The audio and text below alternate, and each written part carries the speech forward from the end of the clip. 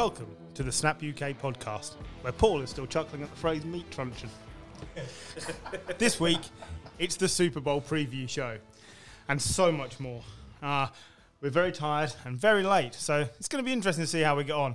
But we've got a round table argument set up for today to try and decide who is going to win the Super Bowl. Basically, so we can't all just jump on the Bengals bandwagon because that's who we'd like to see win. Can't have it. Got to have fairness. Got to have like the BBC. Got to have it laid out properly. Some of us got officially placed on the Bengals bandwagon, apparently. Yeah, absolutely. Before we get to that, we have much exciting news to cover in the world of coaches being appointed, people retiring, people wishing they were somewhere else, fighting. There's lots of things going on. And not here, by the way. No fun fighting here. It's a big love in here. And some very smooth human beings at this table as well, I believe. Going to talk about that. Right. John, we got to see who the Giants head coach was that they appointed last week. Still happy with Brian Dable? Yeah. Good. That covers the Giants again in case anyone missed it. As the other Giants fan here, hello. I don't care about your opinion. Oh, it's fun. Go on. Well, much like myself after our recent sponsor, I think Brian Dable's going to be slinging dick. Right, that guy's going to be doing great work there. I think it's a great appointment. Great. Well, that was the first key coaching appointment that we had last week on the show. But since then, we've had five coaching hires. So we have to go through them one at a time. And as I throw them out, feel free to give me your feedback because we've had text conversation about this and already some disagreement, let's say, about who's going to be good and who's not. We're going to start with the Saints after Sean Payton's late decision to walk away and be replaced by Kevin James in a film, which has anybody watched yet? No, we're watching it on Sunday. We're watching it Sunday. Are we? Yes. You should. You've got Netflix, right? I do have Netflix, but nobody actually asked me this. That's because it's a terrible idea. It's because we mentioned it on the pod last week. Oh, yeah. Thanks for listening. That show you missed. Gary lives in the future, remember? I live in the now. Right. Well, now and in the future, that film is fucking terrible. Right. Are we actually watching that rather than like playing Madden? You lot are. I'm going to be late. I don't want to play Madden. It's always shit. I'd rather watch Kevin James mug through a shitty film, which he's going to do. It sounds like the worst idea we've ever had. Oh, no. Steady on. We've had some terrible ideas. We put ourselves through a combine. That was fucking hilarious. Earlier on, you volunteered to shave your wife's initial into your pubes with your new Manscaped trimmer. That's a pretty terrible idea. But funny. To be fair, he also said that I should shave a different letter to my wife's first name. If you will marry Which was a really bad idea. If you will marry an Irish woman, you know. The danger round. See if she notices. Yeah. I mean, my money's on no, if I'm honest. Right, so all that being said, the Saints have decided to stay in-house. I mean, with the Saints, is that like... No, it's a knee. You just have to squint. It's not supposed to be an E. Talk about going off the rails, and it wasn't even me. So Dennis Allen becoming the head coach of the Saints. Yeah. That isn't as good a job as it looks. There is horrible issues with salary cap there. You've got... No quarterback. Well, you've got too many quarterbacks, and none of them are any good. True. Well, Good defense. If they can keep it. LASIK Jameis, keeping him fit. LASIK Jameis didn't look bad. Just LASIK Jameis got injured. True. Probably would have been in the playoffs if they had him. So what is the Jameis situation? Is he tied to the franchise for the following season? No, he was only on a 1-year deal. It's a free agent, yeah. And do they bring him back? Because... Will you accept less than the league minimum? Will you pay us to come and play for us, Jameis? Like an F1 sponsor driver. Yeah. The Saints sponsored by LASIK Jameis. There's quarterbacks out there, isn't there? You know, But they can't afford any. yeah, but they can, can't they? Because They will make Case it happen. Keenum's not expensive. Marcus Mariota's not expensive. They've got Taysom Hill. If they want to But they play, need a quarterback. Yeah, I know. I could throw the book at them. they should throw Taysom Hill out of the That an Ian Book franchise. joke. That wasn't Ian Book joke, yes. That was incredibly niche. There were Saints fans going, I don't get that reference. Yeah, okay, so the quarterback issue is definitely a problem. More of the problem that nobody's just brought up is that Dennis Allen was really crap the last time he was a head Yeah, coach. but I don't think they can get... Raiders. Yeah. He went 8-28 That is true. in 2 1/3 seasons. The Saints defense has been a strength though when Winston was injured. I don't think they can go out and get. I mean, I don't think there are any top tier coaching candidates anyway this year. But I don't think they would be able to get any anyway because no one wants to touch that. It's true. It's too hard a job. Like Paul said, the salary cap is just terrible. There's no quarterback. Who knows what's going to happen, Michael Thomas? We've now got Alvin Kamara issues as well. Should we just mention the Alvin Kamara issues while we're here? Yeah, so he beat someone up in a nightclub. You told me because it was man-on-man action, it might not be as problematical as some of the issues we've seen. Well, we saw it with Aaron Donald. He was accused of some man-on-man action prior to the season in a nightclub, and he didn't get suspended or anything, did he?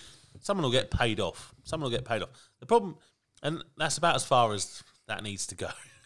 That's what she said. And the problem with the Saints is, I think, because they had Drew Brees for so long and Sean Payton for so long, is that everyone's forgotten they were terrible. For like 30 years, they were just awful. One of the worst franchises ever. They were. And Actually, Manning was the most sacked quarterback ever, wasn't he, when he was there? So They were called the Aints. Yeah. I think it was a city that came together behind Breeze, behind Peyton. They also then paid to just deliberately injure players. So there's been all sorts of stuff that went on over the last 15 years in New Orleans. But prior to that, it was a shit show. So I think this guy's just being set up to fail. Yeah, if I'm honest. And then if Peyton wants to come back because he'll still be under contract in 2 years, they'll take a shot at That's it. exactly what I was going to say. So I think this is just keeping the seat warm. So the moral of the story is Alvin Kamara's really good against man defense. Well, didn't Kamara want to go anyway? I think he wanted to go. Yeah. Everyone's going to want to go, surely. And what else it shows is that nobody should be going to fucking Vegas. Like, it was a stupid idea to take. They had the Pro Bowl there. That's where this happened. I know. That's what I'm saying. Like, That's the whole problem. There's a franchise there. but that's a really stupid thing because Agree? it's like It's gone so well since they moved Viva to Vegas. Oakland. like Miami. I'm sure one of the issues with Miami over the years has been that it's too easy to party.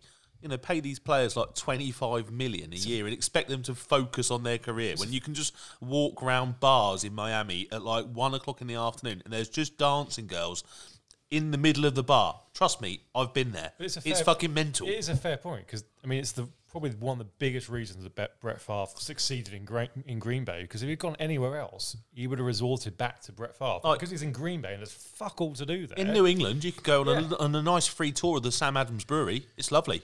But you're not going to go out and get fucking rallied up all the time. This is Vegas, man. It's mental. I've not been to Vegas. I can't I haven't comment. either, but I can only imagine. I've seen I've seen Louis Theroux. I've seen The Hangover. I was in Vegas, wasn't it? Representative of the real world. I reckon so. I mean, I don't even know. I mean, look, Dennis Allen, I understand why he's been appointed because they probably couldn't get that many people to interview for the role. And he does have previous head coaching experience, and the defense has been really good under Dennis Allen. And actually, I'd really like to see him succeed. He was harshly treated in Oakland. He wasn't brilliant, but the team was awful. But it feels like the same scenario. Like, who did he have as quarterback in Oakland? Was it Jamarcus Jamarcus Russell, maybe. Carson Palmer was he? Was that? I think Carson was there afterwards. It just feels like failure about to happen all over. Bruce Gradkowski springs to mind. Might have been the other one. It feels like failure set up to happen. And like you said, Sean Payton then have a year or two off. Bruce Gradkowski sounds like a pro Evo version of Rob Gronkowski. I'm telling you, Bruce Gradkowski was a quarterback. Either Peyton will have a couple of years off, be unsuccessful in the media, and then come back to the job. I don't think he'll go back. Or he'll go somewhere else and they'll get some picks for Sean Payton, which we've seen in the Which is past. also possible. Yeah, okay, that's fine. We can... I think they'll give him 2 years, though, because he's from within the franchise. Yeah. And they obviously have faith in him. So I think he'll get 2 years It's at it. 2 years to clear the salary cap, get back to a position where you're starting. I think at there's zero. a very real chance Taysom Hill is the day one starting quarterback it because probably was, he's there's the no one else. under contract. There's no one else, yeah. Well, Ian Book didn't look any good. Like I said, there's no one else. Palmer.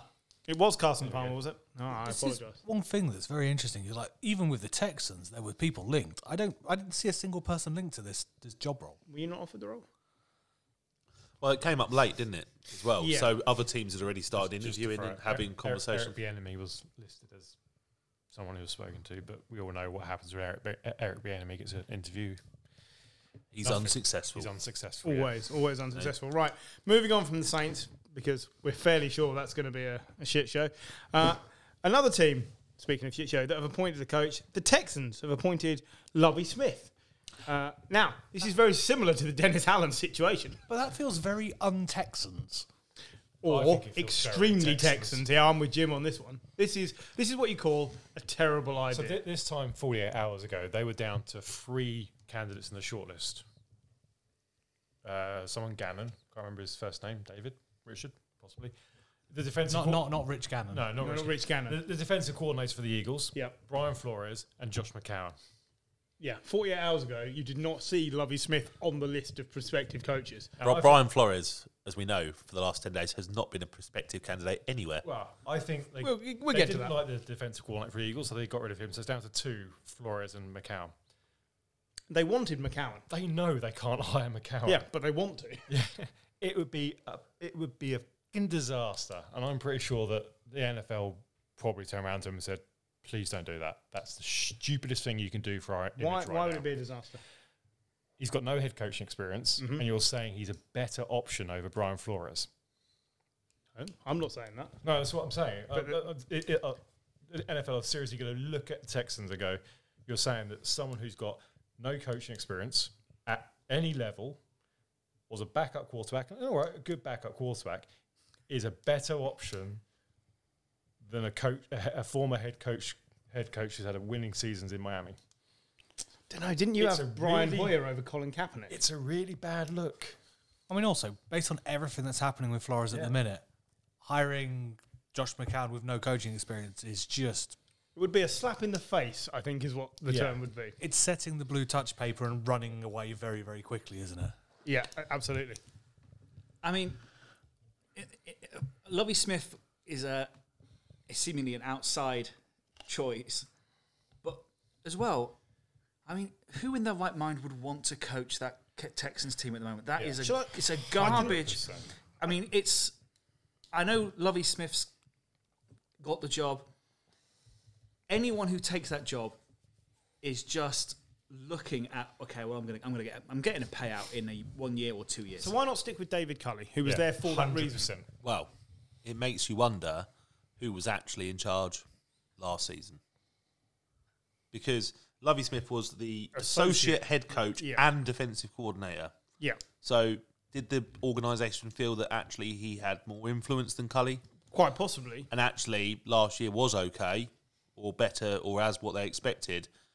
But maybe they just didn't think Culley had the leadership they wanted. Maybe they saw it in Lovie Smith and went, okay, well, let's keep doing what we're doing, but we've not got the right guy steering the ship. So let's just promote the guy with experience. That's what makes me wonder because, you know, if he's the associate head coach... I've got no problem with Lovie Smith getting a shot at a head coaching role. I just feel this has come about in very suspicious terms. I agree with you, but...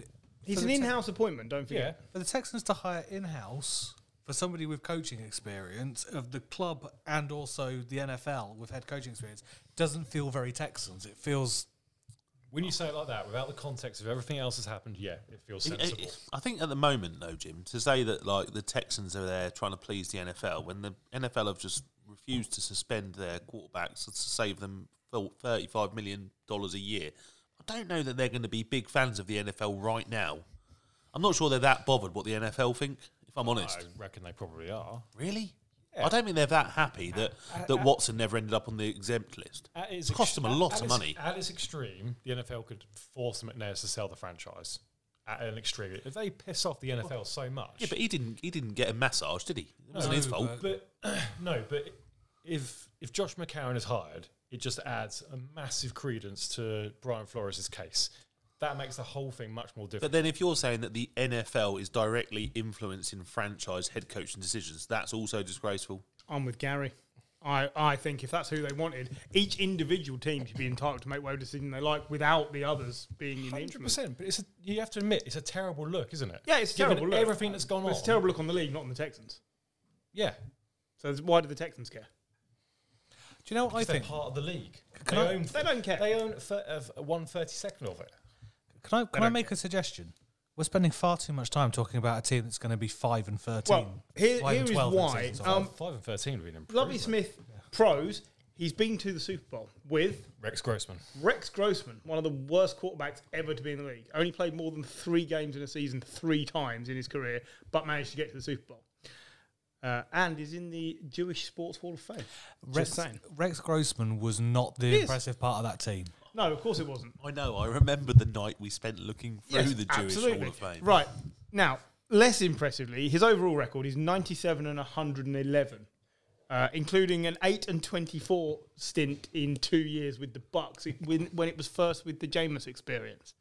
That is not good. But that is a lot of experience. But that's the first 2 years of experience with the number 1 overall pick, which means you were the worst team in the league the year before. He was in charge of the team the year before. They're the worst team in the league.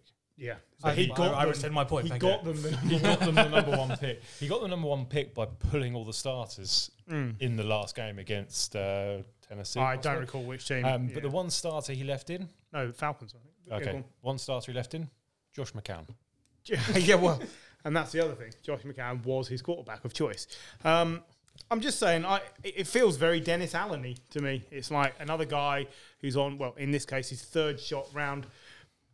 I actually quite like Lovie Smith as a coordinator. I don't ever... I mean, he got to the Super Bowl because Chicago's defence was the best in the league. It was his defence. Yeah, He subsequently come out and said, oh, my Tampa 2 package is really easy to get around. Like, he's basically given people the answer. So, I'm not sure. I think they should have just stuck with Cully. I don't understand why another sacrificial... I absolutely agree. They should have stuck with Cully. They could have saved themselves a lot of trouble. Moving on from the Texans, because they're going to be terrible. Another team that's going to be terrible.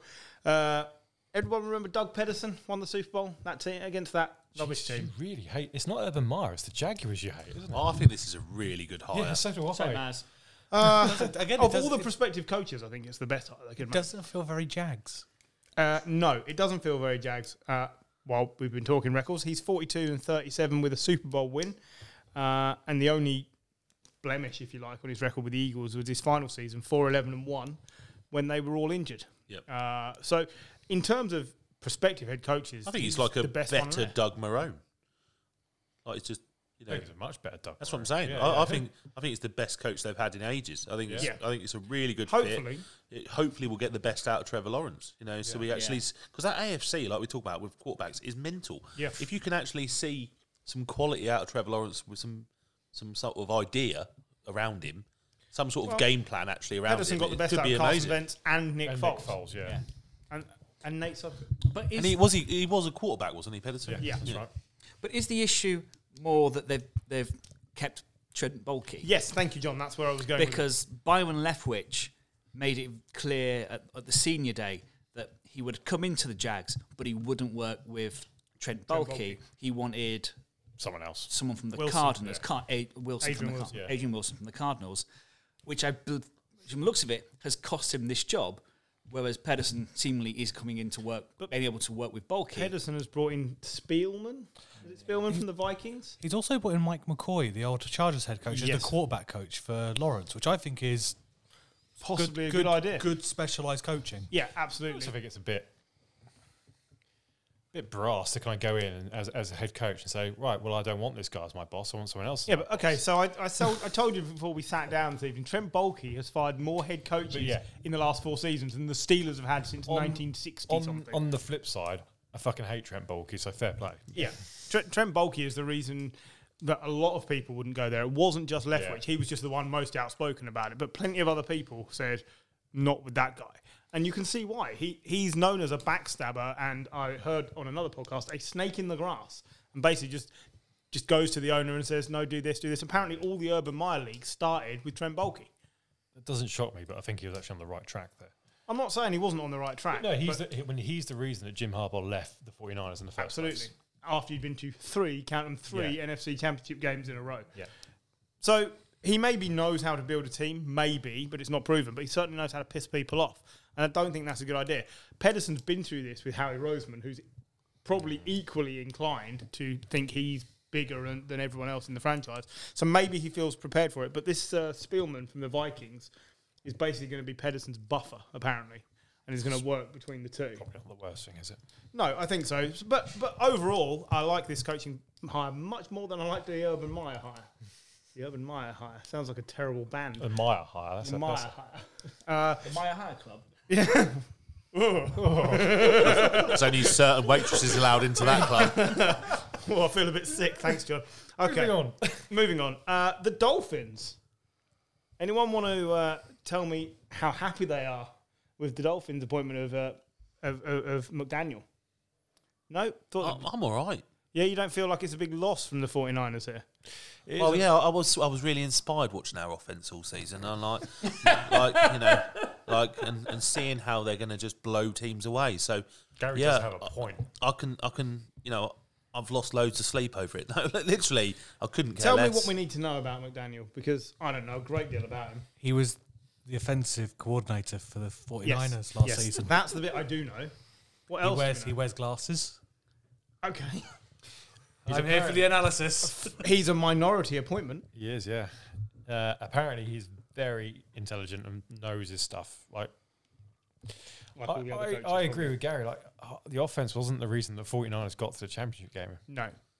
But do you not think it's because they've looked at Tua and looked at Jimmy G and thought, nah, they got enough out of that guy? Look,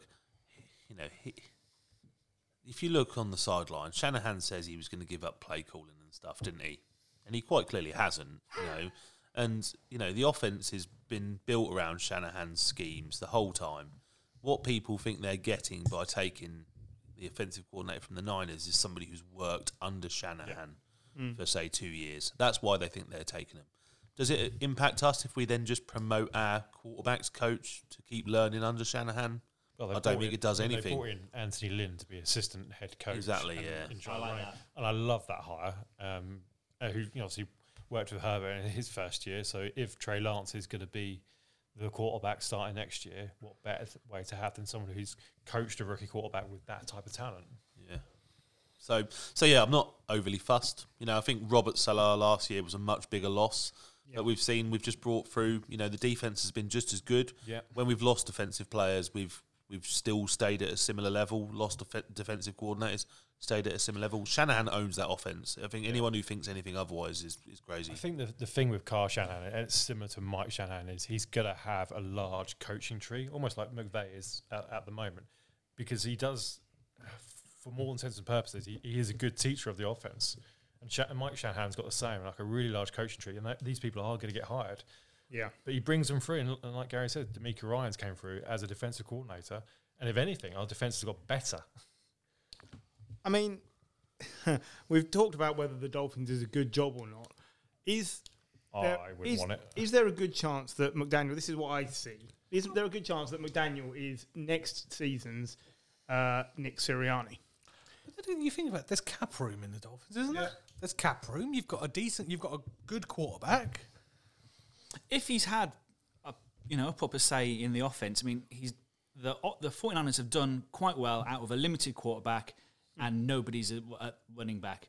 And that is what Miami need to do next season. Because they've got nobody to running back. Exactly. I don't like some of the picks they've made. Yeah.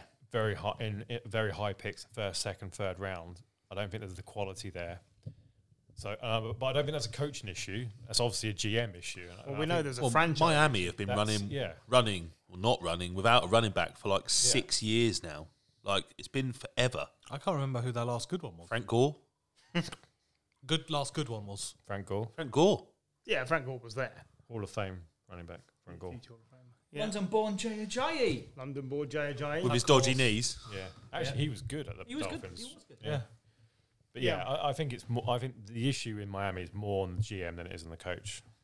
Well, certainly if things are proven to be the way they are, then that could be another franchise that's forced to be sold. If that is, We should mention that the the owner case, has it's not the GM, it's the owner has come out and seriously rebuffed the allegations that have been made against him, offering Flores money for losses. And also for allegedly arranging a boatyard, Meeting with Tom Brady. Yeah. Yeah, apparently that didn't happen. This does feel a bit like a reverse Saints, though. That sounded weird. Yeah, that's not a nice thing, is it? A reverse Saints? But Take the Kama Sutra. Snays. yeah, that's very clever. You've got cap room, you've got a quarterback, you've got the opposite of what Dennis Allen's going into. Yeah. So I think they've. I'd rather have this job out of pretty much out of the other ones we've spoken about so far. This one, I would take the Jaguars over this job. I'd take this over the Jags. Okay, It's well, a tough division they're in. it could be. It could be a tough division. Right. Final appointment then. The Vikings are. This is hilarious, this one. Why? Well, I was not expecting that. Neither was I. Why is this hilarious? Because Harbaugh was so convinced he'd got this job that he's been telling the guys, the prospective people joining Michigan, that, by the way, I might not get this. And then on the day he went for his interview, he flew out to Minnesota. He was saying his goodbyes to thing, and they went and hired a bloke off Sean McVay. Kevin O'Connell. Yeah, so he can't technically be hired yet because he can't be hired until after the Super Bowl. But yeah, O'Connell is the man. Former Patriots backup quarterback. Was drafted in like the 3rd or 4th round to back up Tom Brady way back in the day. Never started for them. Yeah. Yeah, it's a bit strange. Harbaugh was clearly the leading runner and did not get given the job. And apparently it's because he just didn't interview well at all. Just came across as really harsh. Now, the new GM was involved with Harbaugh at the 49ers, wasn't he? yes, and that was one of the reasons they thought he was going there. The other one being that he allowed his Michigan defensive coordinator to go and sign for his brother at the Ravens. And so now he doesn't have all of his staff and he's back at Michigan. He's also come out and said that'll be it. He's no longer going to interview for NFL jobs. Yep. I think he was that convinced he was going to walk into it, and it didn't happen, and he's just resigned himself to the fact that, okay, I'm not winning the Super Bowl. I still think it's a massive shame that we won't see him back in the NFL if that does come to Yeah, fruition. you wanted some Harbaugh on Harbaugh action again.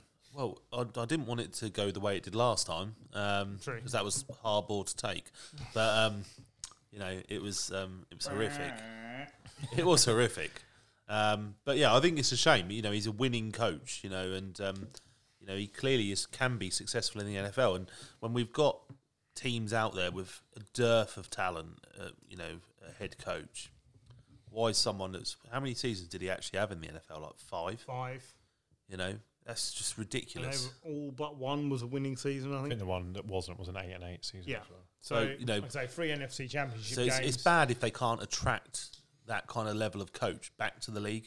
So then you have to take, Dennis Allen or whoever it might be. Yep. It's a bit of a worry, isn't it? Yeah. I think for the league that they, I'm surprised no one appointed him. I really am. He definitely wanted to come back, and I cannot believe he hasn't been appointed somewhere. I reckon he's asking for too much money. I think he wanted a Gruden type deal. I think he's just a bullshit character, and I think it puts people off. And he won't. I don't think he's the sort of player that will probably coach that won't interview well because he has a character that is hard to get on. Do you remember when the Harbaughs played each other in the Super Bowl? They did interviews with the Harbaughs together, and he was so awkward and so just awkward. Yeah. But what I mean is, you could see in those press snippets that he's not a slick interview. He's not someone who's going to put the arm around the press and give them what they want. Like John Harbaugh comes out with quotes and he says the things, he spends time. And it's just not the same. And I think that people want that. And that's what the interviewers clearly wanted. They wanted someone to extend that in their general direction. Because that's really helped Bill Belichick through his career, being a really nice guy. That's where I was going with this. Being Bolshe has won plenty of games for some head coaches. And we've heard the same about Brian Flores. People saying, oh man, he rubs people up the wrong way and he doesn't talk to these people. We have seen that a little bit over the last few weeks. Well, yeah, maybe, but I don't know if that is a reasonable excuse. I don't get it, especially in this case with a guy who's way over 500 as a head coach. Just think it's really strange. But it's also a guy who's over 5. When's the last season he coached? 2014. The league moves very quickly. It does. That's certainly the case. And maybe it doesn't work anymore, but I'm surprised he hasn't. You look at the number of coaches that have had second or third jobs that are terrible. We've just named Dennis Allen and Lovie Smith. Also, you think bringing Gruden back after such a large absence, Yeah. I know it was longer and it was different, but that fell flat on its arse. The world had really changed for Gruden. There was a lot of things that were not the same. Yes, quite. I just think go with someone new. The Vikings needed something new. They needed an injection of something different. O'Connell is something different. But is he not just one of these Oh, it's off the McVay coaching tree. Kind of work for Green Bay. Yeah. They're doing all whites of elsewhere, so it's one of those things. It's just It feels like a gamble. it's hard to say. Oh, the Texans, or Miami, or whatever, could have picked Harbaugh. Harbaugh isn't going to want to go into an organisation like, okay, coming to the Saints. We haven't got a quarterback, and we need to trim $50 million off the wage bill. Well, fuck that, mate. So yeah, there is all, because of his caliber, there is very few jobs he can take, and He only wants the upper echelon stuff. exactly. And the Vikings is a rare chance for him, and it's Fluffy just not. interview, clearly. He's fluffed it, Yeah. and I think it's sad that we're not going to see him, but it's also still quite funny that he didn't get it. Back to the original. One of the good things about Jim Harbaugh, if you do an image search from him on Google, every image looks like he's just farted. His face just looks like he's just smelling his own fart. Does anybody else have any other coaching appointments that they want to discuss? I will obviously take the Patriots' view here that we've reappointed Joe Judge as special teams coordinator, which, that's fine. I think Bisaccia's got a job somewhere else, hasn't he? Special teams. He's gone to special teams coach for the Green Bay Packers. They need to improve their special teams. Massively needed. That's a great appointment for them. I really believe that. Not a new hire, but the Titans have just announced they've extended contracts for GM John Robinson and Mike Vrabel. Which, And also, why wouldn't you? While you're talking about the Titans, they have come out strongly to support Ryan Tannehill in the last week, basically saying, look where we were before he was here, and look where we've been since. Yes, the playoffs didn't work out and he had a bad game, but through everything that we've been through, when we lost our star player this year and everything, he has been there and we've kept going. So none of the players want to see Ryan Tannehill replaced, even though some of the fans weren't happy. And this is all on the back of the fact that plans have been released that Aaron Rodgers is building a house in Nashville. Rap career, country western career. It's going to be so brilliant. Thanks, John. Is this why we don't always give him a microphone? Can someone get him checked out after this? I'm a little bit concerned. I just want to see Aaron Rodgers release an album because it's going to be so garbage. Well, at least I can understand what you said now. Okay, well, I'm just going to circle back to it for a second, see what you say. The Flores question. Okay? On a serious note, the Rooney Rule. It doesn't work. It doesn't work. Correct? But It's a one-word answer. I don't think there's enough information coming out around what the teams are doing for us to make a judgment of that nature. I think we need to understand more around who was interviewed, why people weren't selected, but I don't think you're going to get that from teams. Of course you're not. I agree with you, Paul, but I'm going to also say it's obviously not working. It doesn't work. No, It absolutely doesn't. I think what you need is transparency, like you have with any major corporation these days. Do you? You do with most major corporations now. Every year, when they do their end of year figures, they normally will talk about the diversity at each level, whether it be male to female, race, etc.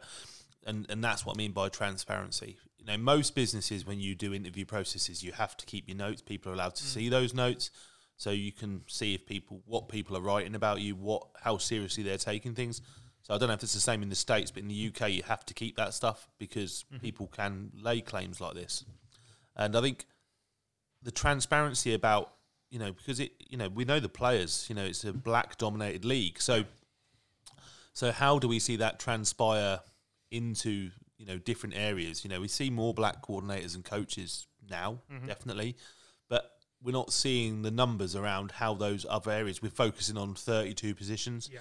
And I get they're very high-profile positions, very important positions because they lead organisations. But I'd be quite interested to see some transparency in the change at all levels within organisations, because it shouldn't, obviously everyone aspires to be a head coach, and, if you're in coaching in the NFL, that's what they're aspiring to. So that is important. But that's going to take time, isn't it? Because as you bring people through at different levels... Unless you're Josh McCown. Yeah. But you know what I mean. Like, quite often people get promoted after they do different roles. So I'd be just as interested to see how the progression is at coaching level, coordinator level, and then at different areas within the back room. The GM level, the scouting levels over the last 5 to 10 years. How was that gone up?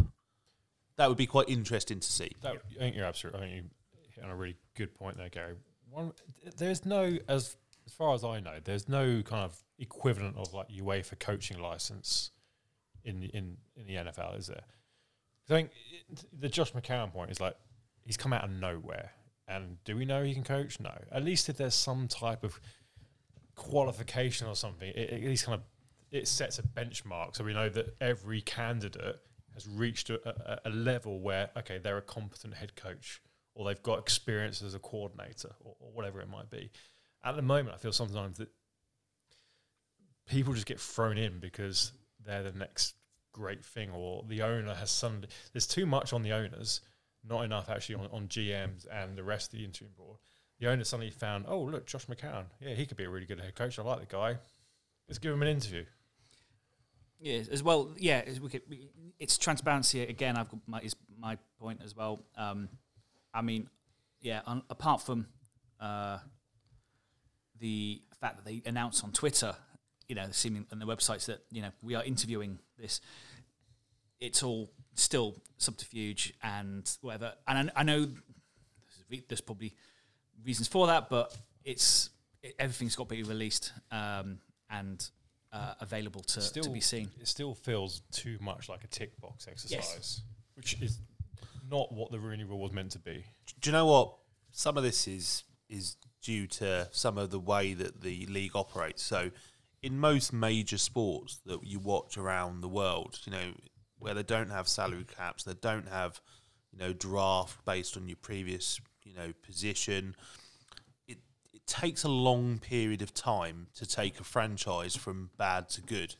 And what you see with the Bengals this year, and we've seen with other teams in the past, the Falcons, a few years ago, etc., you can take a pretty shoddy team, and with some quick decisions, in this league, the way it's set up to be, it's almost win now or win in 2 years every year.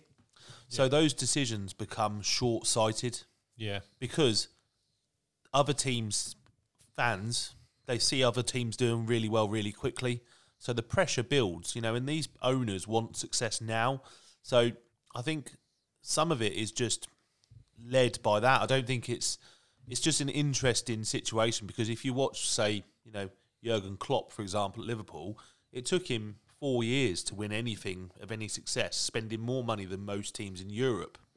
Like, that wouldn't be acceptable in the NFL, even if you're Jurgen Klopp. Actually, I think you're right. I mean, we chatted about this a couple of weeks back, where we were comparing quarterback records from Bradshaw, I think Dan Marino or Elway, and Daniel Jones. And in their first 3 years, Daniel Jones had the better statistical seasons, which is just ridiculous. But it's the same with quarterbacks.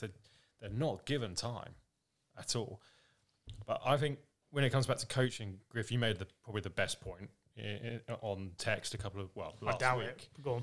Where the Rooney Rule, if owners are forced to do it, they're going to find a way around it. It has to be a culture change from the top. Yeah, 31 white guys heading up organisations. It's probably not the way to go. My point that I was trying to get at was that the Rooney Rule and other rules around that particular aspect are trying to force through change in a compressed timeline. And when you do that, you will highlight far quicker and with far more veracity any what would be small failings over a longer time. So then they become a massive talking point straight away, and everyone's got to be guilty of doing something wrong. I'm not saying there shouldn't be change. It should be constant, of course, but they are trying to force it through. And 31 white guys own teams. One team's owned by a group of predominantly white people. I don't dare to add. And when you get near the... Shad Khan, actually. 30 teams then. But when you get near the top of these organisations and you want to be a head coach, you've got to interact with your owner. And people are... These owners are just normal people, and they want to be in their comfort zone. And for most of them, that is other white people. It is. So that has to change at the top as well. Yeah. Otherwise, that will always be a wall. It's not a comfortable thing to say out loud. And I'm not accusing them of direct racism. I'm just saying, you've got unconscious bias, haven't you? And stuff like that. And I think where we need to get to is not, it shouldn't ever be around a set amount, it needs to be that the best candidates get the job. Yeah. So to make more minority coaches the best candidates. That's why it has to be from every level. Yeah, they need more opportunities further down to keep coming through. So it's completely agree with that, but there also needs to be a fair adjudication process. And at the moment, based on what Brian Flores has said, and these are accusations which are unproven so far, it doesn't feel like there is that fair process. We joke about him, but Eric Bieniemy, he's been in charge of an offense which has been on absolute fire for the last 3 to 4 years. Oh, it's the top-ranked offense in 2018. And the guy can't get a job. And I can't explain why. Like, Mike McDaniel gets a job. Okay, yeah, he is biracial. He gets a job in Miami after one mediocre year in the 49ers. And when Eric Bieniemy can't get a job, something doesn't smell right there. And it might be that Eric Bieniemy is useless at interviews. We might be completely right there. Yeah. But at least if we knew that feedback, then we'd be able to go, okay, he's useless at interviews. And we know what the situation is. At the moment, with the unknown, it just adds fuel to the fire. Even the feedback will be tainted by, as Gary said, the unconscious bias. Yeah. It just naturally will. And because they're compressing everything and you've got all this... But if you release that feedback, at least people know, okay, hang on, you probably can't say that. No. And then corrections can be put in place over time. And therein is the next issue along, and we will move on from this because it's a bit serious for us, but people are terrified of being accused of doing something wrong, not just the word racist, but anything wrong. They don't want to accidentally stumble into a minefield. So what they do is they go out of their way to avoid it. Right, tick the box, go round the minefield, don't get ourselves in trouble. And like you say, if everything isn't released, that's quite easy to do because there is a lack of transparency. So then these people there's no addressing of the issue. There's no like, well, you could do this and learn this and do this because people don't want to be in the limelight associated with anything to do with racism. I like what the Giants did this year. Now, I follow all the Giants' social media. No, I like what they did with when they interviewed Leslie Frazier. Mm-hmm. And anybody they interviewed, they put what they did, what they have done, and what they've achieved. Yeah. And I think that's what should be in place for every person we're interviewing. So you don't get this stigma of, that's our Rooney Rule interview. Yeah, I think that's a fair point. Just, it's small changes like that need to be encouraged. And it requires time as well. You cannot falsely accelerate these things to a massive degree. It doesn't work. Yeah, I think the point is the Rooney Rule. It's just too easy to circumnavigate, isn't it? I mean, that's what we start with. The Rooney Rule is. I mean, I know we said these people. We've said the owners are normal, and but effectively because the head coaching decision is on them. If they've picked their guy, the Rooney Rule is just a thing for them to, tick box and thing and skip past. There needs to be transparency, and there needs to be as well. Like we're seeing so many bad head coaches that actually, transparency is going to be. It needs to be done for majority of coaches in the league only last 3 years. Yeah. That's terrible. Ridiculous. Unless you're Adam Gase, or he sounds like a cockroach in a nuclear winter. Can I ask a question? It just requires a yes or no answer from everyone around the table, and then we'll move on. Does anyone here think that Brian Flores is lying? No. About any of it? No. I can't give you a one-word answer. I'm going to say that his perception is his reality. Well, you're welcome to the world of politics, Paul. I feel with what's going on with what he's doing, him applying for head coaching jobs is mad. If you've got somebody who's in active litigation with the NFL, that's causing a problem by hiring them. We're doing a good job of avoiding the question, aren't we? Yeah, which is terrible. I couldn't tell you either way. I don't know enough. This is two management people giving you some management. It is absolutely, and this is, it's terrible. I agree with Gary. Yeah, and I will say, no, I don't think he is lying. I absolutely think these conversations were had about paying him for losses. I absolutely think he feels mistreated by the league. But there is always different perceptions of any interaction. And what he feels is what he feels. Yeah. Is that what was intended? I don't know.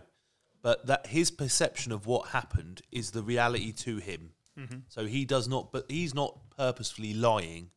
Are you coaching my ex-wife during my divorce? Is it necessarily Is it necessarily the whole truth of what happened? Not necessarily. It's his perception of what he perceived and the reality to him and how it affected him and how it made him feel. So it's not a lie, but it's how it impacted him from his perspective. It's not looking at both sides. So much as with the Rooney Rule, would you feel that the Flores question I've just asked is oversimplifying the situation? Because that's where I was going with that. Nothing's ever that simple. Right. There's far more to this than what we're seeing in the press. Okay. I wish to move on because I came in to talk about shaving my balls. I didn't come in for an ethical debate. I just say, No, it's for Flores. Effectively, it's now got to a point where he's given his career. he's for Kaepernicked this. himself. He's Kaepernicked He's himself. Kaepernicked himself. That And shouldn't be a term, though. but No, it shouldn't but be. it shouldn't is, be. isn't it? Right. But it is. The similarities is so it's painful. I mean, if things move on, effectively, the next person is going to be Floresing themselves, and it's. Sounds horrendous. But that's it, No, like you're right. he's given his career for this. I hope that what we get is some change. Support for the Snap UK podcast is brought to you by Manscaped, who is the best in man's below-the-waist grooming. Manscaped offers precision-engineered tools for your family jewels. Manscaped recently launched the ultimate men's hygiene bundle, the Performance Package. Join over 4 million men worldwide who trust Manscaped with this exclusive offer for you. 20% off and free worldwide shipping with the code THESNAP at manscaped.com. Now, if my math is correct, that's about 8 million balls. Before I had the support of Manscaped, the last time I trimmed my balls, they were redder than a New Orleans Saints salary cap manager.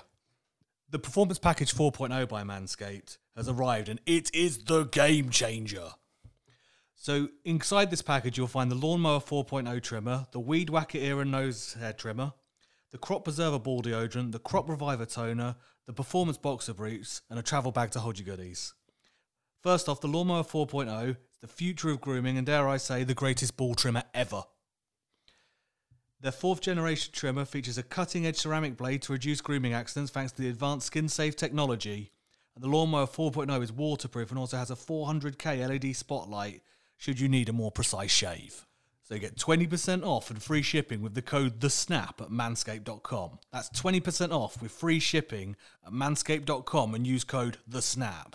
Unlock your confidence and always use the right tools for the job with Manscaped. Welcome back. Court is now in session for the Super Bowl roundtable argument without prep, apparently. It's not apparently, it's definitely. well, some of us have done One prep. side of it has done no prep. Some people did listen, some did not. John and Gary, you drew the Rams and will be arguing why the Rams are going to win the Super Bowl. Paul and Jim, you drew the Bengals. You will be arguing why the Bengals will definitely win the Super Bowl. I want no fence sitting in this round table. None at all. John, off the fence at all times. Okay, first things Why first. me? Guy, You're you're the one that's famously usually there. splinter-bottomed. Unless we're talking about something political or like new agey, you're just a little bit mediocre, aren't you? A little bit like down the road. But like when That's you get harsh. when That's you his get own team when insulting him. you get opinionated, you proper go for it. I'm but just pointing sometimes we have to anger you first, so I'm just trying to rev out. you up. Yeah, you've really fucked him off now. He's just driven the nib of his pen to his notepad. I'll put in Gary on Right. mute. The categories to consider will be offense, defense, special teams, head coach, standout player, and the biggest weakness of your opponent. We will be starting Jim and Paul. I would like you to tell me why the Bengals offense will take them to victory in the Super Bowl. Joe Burrow. That's right. It's going to be a short podcast with that as an argument. There's a level of confidence within the Bengals offense which I don't feel is matched with the Rams offense, and I'll tell you why. Go on. Because you look at the Bengals, you look at the Bengals offense, and you've got a team of players who've won things recently. The college championship. So you've got Burrow, Chase, you've got T. Higgins who won it at Clemson Yeah. with I playing was under trying to Lawrence. think back past 1988 since the last time the Bengals did anything. I was a bit confused for a second. I'd appreciate if you'd hold your words. Oh, we're not allowed any heckling. No heckling. You've got Burrow and Chase who are Restrained on heckling. that all-conquering LSU team. Yep. You've got T. Higgins who came from Lawrence winning the championship with Clemson who were phenomenal. You've got a level of confidence, and with the Rams, you've got some guys who got into the playoffs a few years ago and were a standout for a team that was shit. Jim, anything to add? I think Paul summed it up, but I think Joe Burrow is just the type of quarterback that can overcome pretty much any adversity. I think he's just lots been made of the fact of his demeanour. He's just so cool. You can't fluster him. He's going to throw an interception. He'll probably throw an interception on Sunday night, but it won't affect him. He probably won't throw another one.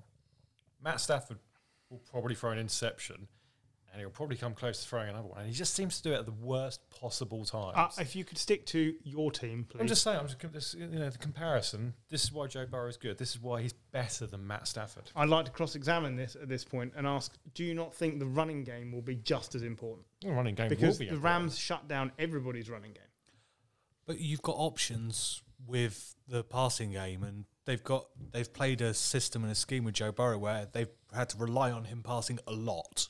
So if the running game is shut down, there's options. The other thing of the Rams is they've not come up against a quarterback in the postseason who can run the ball himself. We saw this with Burrow against the Chiefs. If there is pressure up the middle, he can escape that. He has got more pace than people give him credit for. Okay, thank you. Boys, Gary and John, I'd like to know why the Rams offense is going to win the Super Bowl. Because they're shit. Sorry. So, Boo! I think the thing is, with the Rams, they've been very balanced all season, both on offense and defense. And when you look, at the parts of their offense and whether they've improved, whether they are, they've got the pieces they need or the people at the right time. So Cam Akers, for example, had a few weeks off, but is now back and fit. Sonny Michel found some form. 14 weeks off. Well, yeah, but he's fit now, isn't he? It's not, but that's what you need. Sonny Michel found some form within that time as well. They lost Robert Woods, but they went out and got Odell Beckham. They got Van Jefferson, who has been a good bit part player as well for them. They've got a good tight end, not an injured tight end, because Higbee's actually done well again this season. Mm-hmm. And then you've got Cooper Kupp, which, do I need to say any more than Cooper Kupp? Matt Stafford with, one of the most comeback wins of all time. He's taken a team deep into the playoffs. And then you've got a coach that's been to the Super Bowl within the last 3 years and scored 3 points and has gone away and learnt from that against, a coach who we all thought should be sacked at the start of the season. So, yes, the Bengals do have Joe Burrows, but they also have Jamar Chase. But outside of that, I still think that the Rams' offense is the more balanced offense of the two. Who's the tight end that isn't injured? Well, he's not going to be fully fit, is he? No, I meant for the Rams. Is Higbee injured as well now? Yeah. Oh, I didn't do any prep. He went out in the first quarter in a championship game, and he's day by day at the moment. That'll be fine. So, yeah, John? When you compare this Rams team to the Rams team that shat the bed in the Super Bowl, the Rams team that day went in with a Gurley at like 40%, and they came up against Bill Belichick's defense. They're coming in this year with fully fit offensive players, and apart from Higbee, who's day to day, but I think they'll survive. And they're coming up against Zach Taylor, not Bill Belichick. I think on the offense, it's all set for quite a big day for the Los Angeles Rams. Plus, the Bengals O-line is terrible. Yeah, we'll get to that. Because it's part of the offense. So it's part of the offense. It's part of our offense, not yours, though. But the Rams' offensive line is much better than the terrible Bengals offensive line. We rest the case on the offense. Defense, then. Gary and John, I'd like to know why the Rams' defense is going to win the Super Bowl for your team. So, with the Bengals' offensive line. Yeah, it's 3 of the best pass rushers in the league, as well as I didn't know you had Max Crosby. I mean, we can't all have all pros, but as well, you've also got the best secondary player in the league, and the team's playing so well. They've picked Eric Weddle out the gym, who's turned into someone approaching the Eric Weddle of old after 2 years. It's just so. Gary said before, It's balance. They can rush the passer, and if they don't, they will pick you off. With Tyler Rapp as well back now, and he only just got back for the last game. He's now had another bit of time to train and recover. At every level, the defense is very good and in very good form. They've shut down good run offense. They've shut down good, pass offense as well recently. You can use those safeties to play defense in so many different ways. And Joe Burrow's got sacked 9 times by the Raiders, and we've got Von Miller that's going to be hunting him down. He got sacked 9 times by the Titans, and he won that game. Well, all right, the Titans, but he's still going to... I'd like to cross-examine this for a second. Jalen Ramsey, does he blanket Jamar Chase, or does he stay on one side of the field? I think he will probably try to stay with Chase. I personally think he should stay one side of the field. I think they're strong enough at safety to be able to double up in different ways. And I think it's about how you make Chase move around the field and move into certain areas of coverage. Higbee, I've been a big fan all season. But I think they do, not Higbee, Higgins, T. Higgins, been a big fan all season. And I think that they have got to ensure that they don't just put everything on Chase. You're going to have to give him some catches. What you need to try and do is force him into, 10, 12-yard gains with really good safety coverage where you allow him to catch the ball so that you don't just leave Higgins completely open for half the game, because he will hurt you almost as badly. But I think, with the defensive coordinator they've got at the Rams, I think they can do that. Okay, Jim and Paul, I'd like to know how the Bengals defense will help to win the Super Bowl for the Bengals. The same way that they helped the Bengals get into the Super Bowl is by seeing what's coming at them and adjusting. I think the Bengals have through the postseason, have been brilliant at adjusting to what's going on in front of them. Contrary to the coach on the other side, they seem to have the ability to flex what is coming up against them. So they've taken on Patrick Mahomes, and he did score a lot of points in the first half, but they changed what they were doing. And in the second half, the best quarterback and one of the best offenses in the game scored 3 points. It's not just about kind of star players. They have got a couple in Trey Hendrickson, and even Eli Apple's been playing pretty well through the postseason. Even Steady Eli on. Apple. But even without Eli Apple, you still got one of the best cornerback rooms in the league. And there's depth there. And I think one of the issues that, and probably, jumping ahead a little bit, but one of the biggest issues with the Rams that we can see is that, yes, you've got probably the best cornerback in the league, but I don't know who the next best quarterback is in that team, or safety. Eric Weddle's old. He can be ran around with the young receivers that the Bengals have got.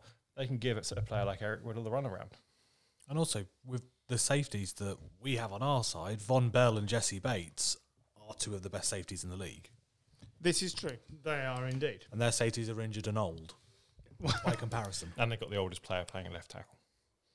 Please stop picking on your opponent until it's time to pick on your opponent. In terms of the Bengals defense, I think it's, as the young people might say, sneaky good.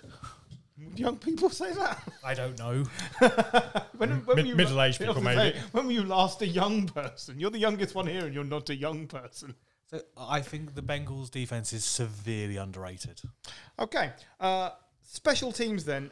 Jim and Paul, why are the Bengals special teams going to contribute to winning the Super Bowl? Much like the offense, just supreme confidence. Our kicker, Yes, McPherson. good lord. Kickfisson. Yeah, or McPherson. You just give them the argument. There's a level of confidence, and that's somebody who's coming into the league and going to the Super Bowl. That's somebody who's not experienced failure. So they're going in there thinking they're going to win this. They've not, stuck in the playoffs like most of the Rams players have. Anything else to add on special teams? No, No, it feels not. Boys, on the other side then, the Rams special teams. Tell me. Well, Matt Gay is a Pro Bowl kicker. He missed one just short of 50 yards that came up short when he was injured. But he has been another injury. He was injured. Just checking. He's had a massage now. He's fine. So Deshaun Watson. but they've performed very well. On special teams all year. I don't think there's a problem. Normally you find either very good functioning teams or teams that just blow up. all over the place with it. And their special teams is on point. They're well coached, and I think they'll deliver what they need to deliver. They don't make many mistakes on special team. I mean, we've seen that because when you played the Patriots, Johnny Hecker set records for punting in the Super Bowl. So they've got somebody with Super Bowl experience of performing well. But they do have an excellent punter. You are correct. They do. I'd like to remind you to keep your peace until it's your turn. Well, no, but it was. I don't want to have to Ian Blackfoot you out. It was very nice of Paul to remind me how great our punter is. Gary has deliberately misled. And actually, field position will be very important in this game, because the starting position of each team will be key, and I think that the Rams will use that to their advantage. So, I think that was a point well made, Paul. Anything else to add, John, on your special teams? No, I don't think we're going to see much of them. Okay. In that case, then, Gary and John, I'd like to know why the Rams have the advantage in head coaching, please. Because he's a bellend. You just wanted to slip that in, didn't you? Really? Yeah. Look, this is tough for you, I can tell. Yeah, like if we were doing our weakest point, we'd probably go McVay's attitude of being a child. But he has been there. So that's the reason why, isn't it? And, we know that when you go through this Super Bowl time, it's different, isn't it? Whether it's to do with media, whether it's to do with getting the players prepared, taking the learnings from the last loss and what you did wrong and where you made bad decisions in the past. So you would hope that will be enough to get them through. As well, the opposition head coach is from his own tree. It's McVay influenced. We can say, or some of the stigma against McVay is he's part of the loss in the Super Bowl. Zach Taylor was part of that team. So I would remind you to stick to your own team, please. I'm just saying it's a relevant point. I think you've got to let have a little digs at the other team as well. Exactly. God knows I will. But as well, Zach Taylor was he was a quarterbacks coach for Jared Goff. The team's moved on since then. His knowledge is no longer relevant. It's fine. And I think as well, when you look at McVay, with the right group of players around him, you see him get the best out of them. So Beckham was not good at the Browns. He's been good at the Rams. Stafford, he's taken Stafford, I would say, onto a different level again.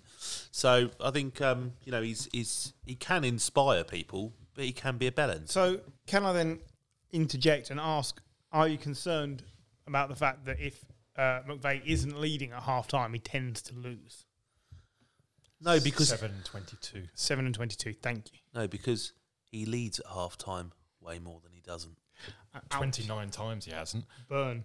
Well, yeah, but he's led 45 times or something. Okay, then I want to know. I want to know how the much maligned Zach Taylor is going to contribute to the Bengals winning the Super Bowl. Sean McVay is 4-8 against coaches. That's inappropriate, Griff. Step in. So I'll tell you from an emotional standpoint within this, right? McVay's never had the opportunity to suck as a head coach. He's still had a decent Rams team pretty much the entire time he's been the head coach. Yes. Zach Taylor hasn't. Zach Taylor's had a poor Bengals team and built his way up, and he's earned the respect of them.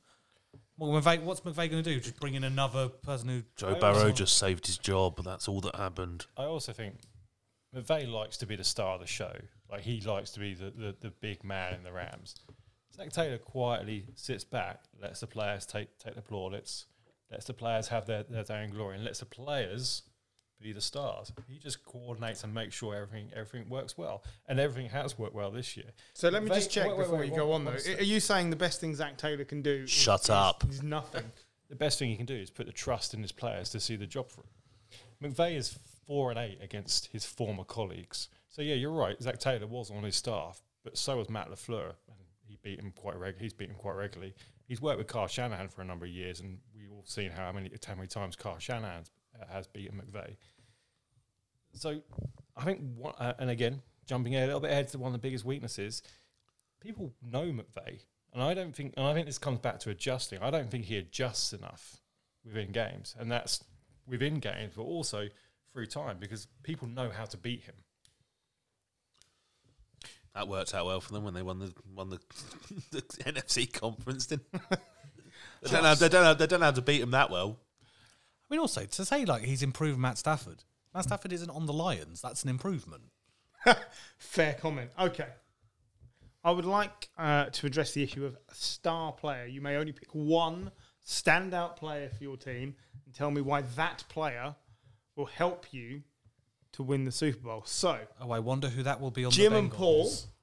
Paul, I would like to know why your star player and how your star player is going to win the Super Bowl for you. I think we've already had the discussion around Joe Burrow and the impact he'll have on just the supreme level of confidence. Sometimes the obvious answer is the right answer. Occam's razor. Yep. Oh, we weren't listening. We were just actually trying to work out of all of our stars who to pick. I was assuming there was going to be a Manscaped joke in there when I said Occam's razor, but nothing. So yeah, we weren't actually even listening. Okay, so you're sticking with your first choice, Joe Burrow, and you're confident in Joe Burrow. Yeah. But that's the reason why we picked Joe Burrow, because there's a level of confidence in him. He's unwavered. Fine. In which case, then, I'd like to know which of the stars on the Rams team you think is the standout player for the Super Bowl. So after Much whispering behind at the least 45 seconds of deliberations, we're going to go with the man, the monster, Aaron Donald. So in this game, if he can penetrate through the middle, then, Burrow could get ploughed over. Uh-huh. Yeah, go on. yeah, I didn't think so. I didn't think there was going to be a follow-up to that. I think Donald is their greatest player because he's coming up against the opposition's greatest weakness. Okay, well, if you're happy with that selection, let's go for that. I want you to argue the opposition's biggest weakness and why it's going to help you win the Super Bowl. I suspect I know where John and Gary are going. So follow up from where you just were. Yep, O-line. So it can't work every week. We've seen multiple quarterbacks. They can scramble. It just doesn't work every week. And that's why they were inconsistent through the season. Because you can't expect a quarterback to get hit that much and expect them in high-pressure situations to make plays every time. And we've seen that the defensive line from the Rams improve. The Von Miller, acquisition was superb for what they needed. Added a lot of speed off the edge, and I think that's a problem for the Bengals. And it will cost them things like field position, because if they have a bad 3 and out and they're having to punt from quite far back in their own territory, it's going to be dangerous against the Rams, and that's what will make the difference eventually. Thank you. Anything to add, John? No, I think he's put it beautifully. The case for the Rams rests. Final for the Bengals, then. I would like you to tell me why your opposition's greatest weakness will help you win the Super Bowl. Strength and depth. They haven't got it. They've got some brilliant players, don't get me wrong. Aaron Donald, Matt Stafford, Jalen Ramsey are top 3 probably of their position so far this season. Well, Cooper Kupp's top 1. Sorry, yeah, Cooper Kupp as well. Apologies. Just Cooper Kupp. But when you pick past those star players, and this is how the Rams have built their team. Once you get past the top 1 or 2 players, there's a severe lack of experience and quality. If one of those players gets injured, and let's be fair, injuries happen. Who's going to step up into kind of Jalen Ramsey's shoes? Who's going to step up to Aaron Donald's shoes in the middle of that defensive line? I don't know who that is. So I'll jump in with this point. This is not a dig at the Rams. This is an example setting. Do you remember when the Patriots made the Super Bowl and the very first play of the game, Brandon Cooks had his soul eviscerated from himself? What if that happens? What if that happens to Cooper Kupp? Are the Rams able to be the same team without Cooper Kupp? I think they can be, yeah. I think they've got enough at wide receiver. I think offense is not where they lack depth. They've got 4 good wide receivers. So I don't think, and they've got 2 good running backs, and they've got 1 day-to-day tight end. So they've got,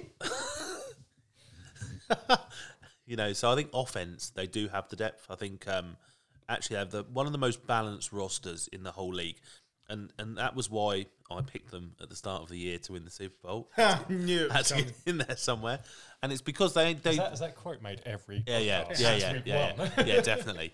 And look, you can't, with the way the salary cap is, you cannot have depth everywhere, can you? So you've got to pay some stars, and then other places you've got to have your next man up not be quite So the you're same not level. you're not concerned that one or two injuries in the game could expose. I think that's a misguided view of the Rams roster. It's a optimistic view because how many games has Donald missed this year? None. How many games has Cooper Kupp missed this year? None. How many games has Matt Stafford missed this year? None. How many games has Jalen Ramsey missed this year? None. So Before someone gets injured, though, how many games do they miss in that? I'm just saying, if our weakness is our players get injured, I'm just going to say, Jamar Chase gets injured, your team just goes down the pan. There's still T. Higgins and Tyler Boyd. Yeah, but then there's nobody else to mark, is there? So it's all what ifs, you know. Okay, that's fine. It's a big what if. Yeah, that's fine. That's fine. No point taking that any further beyond the what we can and can't see, which was the point of this particular exercise. Okay, well, thank you for that. I will now go around the table and ask you to name actually who's going to win the Super Bowl. This is your general nailed on. You are not stuck to what you've just had to say because we threw that together and didn't give you the choice. I want to know who's going to win, a score, and the Super Bowl MVP. So I'm going to start with Paul. I'm going to go with the Bengals. Okay, I'll give you some clarity. go on. This feels a little bit like when the Giants last won the Super Bowl. The Patriots were this unstoppable machine with all the right players in the right places. And there's just this confidence within the Bengals team that I think is going to pull through. If you want to score, I can't give you, I'd say, 21-14. I don't think it's going to be this offensive blowout that everyone thinks. And the MVP will be Burrow because it's probably the quarterback, isn't it? Fair point. John? I'm really confused on this one because That's not like you. I know. I'm going to say it's won at the end by a McPherson kick. Okay, so you're taking the Bengals. Taking the Bengals, and I hate it because I thought it's going to be the Rams all. Not all season. That's what Gary's going to say. No, but for the last 2 weeks, I think, no way the Rams can lose this. There's no way the Rams can lose this, which of course is generally the type of game that the Rams lose. So I'm going to say, and I just get the feeling it's going to be quite tight, and I think I'm going to say a McPherson kick. Gary? So the Rams. Yeah, well, I have to, don't I? The Rams, I think, will win 24-16. I think it'll be, quite close, not too high scoring. I think both defenses are actually stronger than they get credit for, and the pressure of a Super Bowl will hit these players. But I just think that, the Rams' experience of losing will help them, and they are better in some aspects of the game. Super Bowl MVP? Matt Stafford. John, I didn't get your Super Bowl MVP. Remiss of me. Chase. Okay. Jim? Oh, this is tough. My heart says one thing, my head says another, but I'm going to go with my heart on this one. I think the Bengals are just going to inch past the Rams. I'm going to go for 28-24 to the Bengals. I think they're on an emotional roller coaster, and I think sometimes emotions can push you further than any kind of rational thought. And I feel Paul made a really good point, actually. It does feel like the Giants versus the Patriots. It has got that feeling to it, and I think that's going to see the Bengals get over the line. I think, Joe Burrow will be quarterback MVP because quarterbacks are MVPs. Okay. I think Griff. What about you, Griff? I'm similarly torn as you, heart and head. I'm going to go the opposite. I'm going to say head. I'm going to say the Rams are marginally better in every facet except maybe quarterback. And I just think if Aaron Donald gets through that line 3 or 4 times, you might not even see Burrow finish the game. Like, it could be that bad. Don't forget, the best Bengals O-lineman from the last 15 years is playing for the Rams. And I think, for me, that is the difference. I would love to see the Bengals win. And I think if they do win, it's a McPherson kick. John's nailed it. But I will take the Rams. I only want the Rams to win for smugness. That is literally Captain Smugwash. Captain Smugwash. that is literally the only reason. I would like to see the Rams win because I've always been a bigger fan of Stafford, and Andrew Whitworth has been criminally overlooked in his career. A bit like Joe Thomas was. Like, they are two of the best O-linemen, and Aaron Donald deserves a Super Bowl. I would have no problem with the Rams winning apart from Sean McVay. I do love all those when stars. we did this, we thought we were doing the weakness on our own teams, and we had Sean McVay down as the weakness. He was our second. It was like Sean McVay and his over-aggressive. Just because over-aggressive, and he acts like a little baby, you know. So it's just, you know. Just mentioning Andrew Whitworth, did you see him this week admit he was a thing that he could have gone to the Giants, but they picked Eric Flowers instead? That's a bad look. If you want to fill, We've got an entire episode without shitting on the Giants. I know, but yeah, I just the week after the it just Super made me Bowl. laugh when I saw that comparison come up as fucking hell. Okay. Yeah, no, I always look forward to the Super Bowl. It's going to be easier knowing that none of our teams are in it. No Brady. We haven't had to watch it with you as a group when the Giants have been in it. I would have pointed that out. The Patriots and the Niners have been in it. But I'm saying it's none of our teams. Jesus. I just said nobody I vested. said no shitting on the Giants. Nobody vested interest. Because it makes it much easier. when I watch it with you guys, it's a fucking nightmare. Because, like, when it was 28-3, you moped like a little cunt. And I did. the only good thing about the 49ers losing was Gary's tweet. Like, literally, everything else was awful. Almost starting to believe. So yeah, it's as bad for us watching it with you guys as it is for you guys watching it. So just having completely impartial. Yep. And last year as well, it absolutely sucked watching it over Zoom. That was the worst. As well, it was a bad game. We watched it over Zoom. Brady won. I was watching it via the internet, so I was 7 seconds You were behind 7 seconds behind. I think Gary was having issues with sound. It just sucked. So I just can't. It's so great that we can do this again. We can be in the same room. And we have to watch the Kevin James film first. And we'd have to watch By the law. by law, because That's a terrible law. because no matter how bad the game could be, and not every Super Bowl is brilliant, it still can't be worse than Kevin James mugging his way through pretending to be Sean I'm Payton. really looking forward to the film. It's Kevin James as well. You think about it. It's probably got Rob Schneider playing Greg Williams. It's going to be great. I can't wait. Okay. That is enough Super Bowl for 1 week. We have some news things to hit, so let's get through these. The key one here is confirmation of something we started discussing last week. Tom Brady has retired. Tom Brady, the most decorated, greatest quarterback of all time, whatever you want to call him, has retired after 22 seasons. This is, whether you like it or not, mammoth news because We left it to Tom last. Brady's retired. Yeah, we did. We had other things to cover. I like that. It's huge for the He's Bucks. he's already said, I'm never saying never to coming back, and you're like, oh please, because every time a quarterback goes down injured, everyone's going to go, Tom's back. Tom's coming back. Do you know who I feel really sorry for? Ben Roethlisberger. Yeah. His day in the sun at that Hall of Fame ceremony has been completely shit over.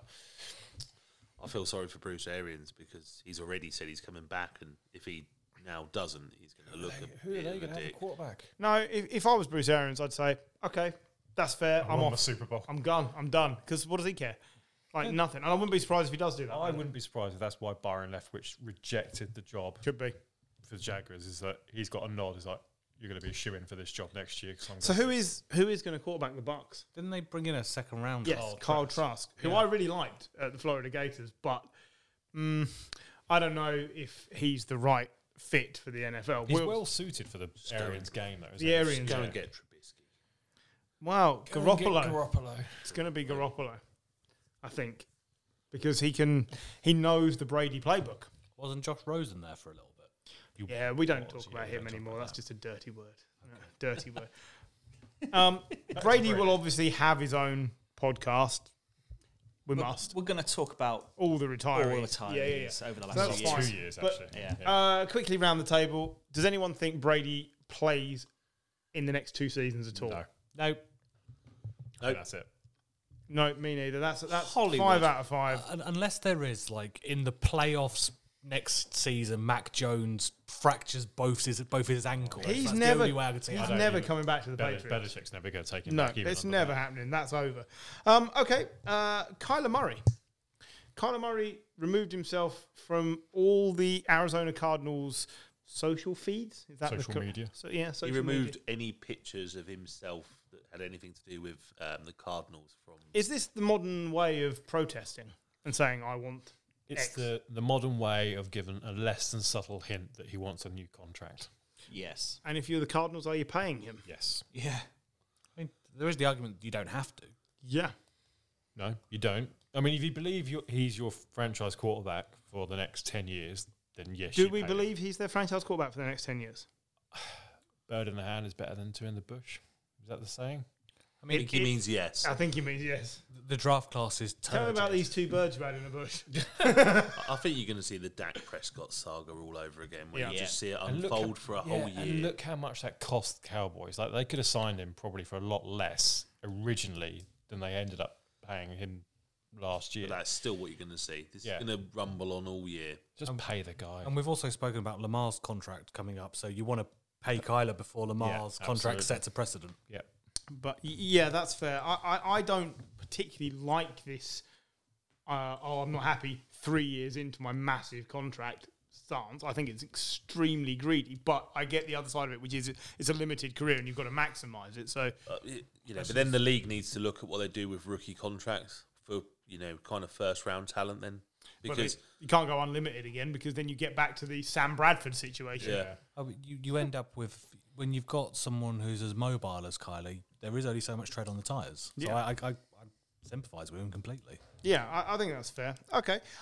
We covered Alvin Kamara earlier. Bit of a scuffle. I mean, I don't really want to hash over it again, but is it something to be concerned about for the Saints? Bearing in mind, we have no idea what's happening with Michael Thomas. They don't have a head coach. Should they be concerned about Alvin he Kamara? wants out anyway, doesn't he? I think everybody wants out. But that's going to be the shit show to watch, isn't it, this off-season? It feels a bit that way. Apparently, we're watching it on Sunday night. And finally No, then... he's not at the Saints. He's coaching his kids' team. Oh right, yeah. And finally, then, Washington have unveiled their new name. And if you were listening to Joe Theismann the day before they unveiled their new name, he unveiled their new name in advance, which was great. A drone unveiled it about 2 weeks ago. Yeah. The Washington Commanders. Commandos. Yeah. Or Commies, which is Tell you unfortunate. what, better keep those balls shaved if you're going commando. You have, absolutely. Well done. Say hi to Manscaped. This is a terrible selection of a team Like, name. it's just Washington commies. It's Washington Commies is just not what they want to be known as. There's that knobhead in Washington who registered every name possible that he could think of. Yeah. And that's the reason why you've got the Washington Commanders. Well, they could have just bought any of those names off of him. It's not that short of a bob too. No. Although Daniel Snyder is currently up against the House of Representatives because he's been groping everyone. Yeah, more accusations against Dan Snyder this week. Yeah. Oh, I didn't even see that. Yeah. It's just not good. I mean, quite frankly, if the league was looking for someone to move out of their position, it is Dan Snyder. hasn't he already signed the franchise over to his wife? This is He'd be getting very clever too if he hasn't. I think he did. it's getting Donald Sterling vibes. Yeah, it is a bit. Yeah, he had to go, and maybe Dan Schneider has to go. Okay, so basically they've spent 2 years and was it something like 16 million? No, more than that, $60 million researching and coming up with a new logo. It's terrible. That's how people like Jim get fucking paid. I know. That's why I'm smirking. It's ridiculous, and we could do his job for him. He just doesn't appreciate it. But this is what we've got to live with. I don't know what they're going to shorten it to. If it's shortened to commies, it ain't going to last very long. They play in red. Exactly. The commies in red. Apparently, Washington Commanders is the longest name in the league. Yes, it is. In terms of letters. It absolutely is. It doesn't roll off the tongue. No. I like the kit, Yep. It's no red pandas. but Or red hogs. Yep. Red Hogs would red kites as well, isn't it? There were, Yeah, there was yeah. there were Red tails. red tails. Red tails. So red kites are the things that fly above Yeah, my sorry. garden. Yeah. Jim. They That's could have. that's still better than the Commanders. Yes, it is. But yeah, the red tails. I'd have loved to see the red tails. I think it Red would Hogs have. would have been great, just like the heart back to the 80s of the offensive line there. Yep. But yeah, There were it's, so many better options, and I mean, you only had to look at Jim sent us the link. That they've unveiled this on Twitter. If you read the comment stream below, I only went about 40 or 50 down. There was not one supportive comment, and they were all from Washington fans. People basically resigning their fandom. I mean, I agree it's bad, but I think if you look at any franchise, if suddenly came out and said, let's take the Buffalo team and say, our nickname's the Bills, everyone would be like, that's shit. The Browns, well, that's just crap. The Packers. Yeah, They pack a lot of cheese. they do. Yeah, but like all names So are you're bullshit. saying It's just that it's new. We've got to revisit this in 25 years' time. Yeah. But what does 49er mean? Exactly. How bullshit's that? Okay, fair enough. They are. Gary's now explaining it to them. Yeah, but if you have to explain It's the now- gold rush It's the gold rush. in 1849. Sweet Christ. But if that came out today, You'd think bullshit. Right. That is enough. We will be back after the Super Bowl, post Super Bowl, when we're all going to be very tired and very emotional. And please, we will be emotional. I None will of our be. teams are in it. I will be very emotional because I might have been up for about 72 straight hours at that point. depends on Gary's smug level. What if the Rams win? Gary might not be invited onto that podcast. Right, some of us are off to trim our balls. Some of us are going back to work. Make your mind up who's who. Thank you for listening. We'll be back after the Super Bowl. Thank you and good night. Enjoy the game. Support for today's podcast was brought to you by Manscaped.com.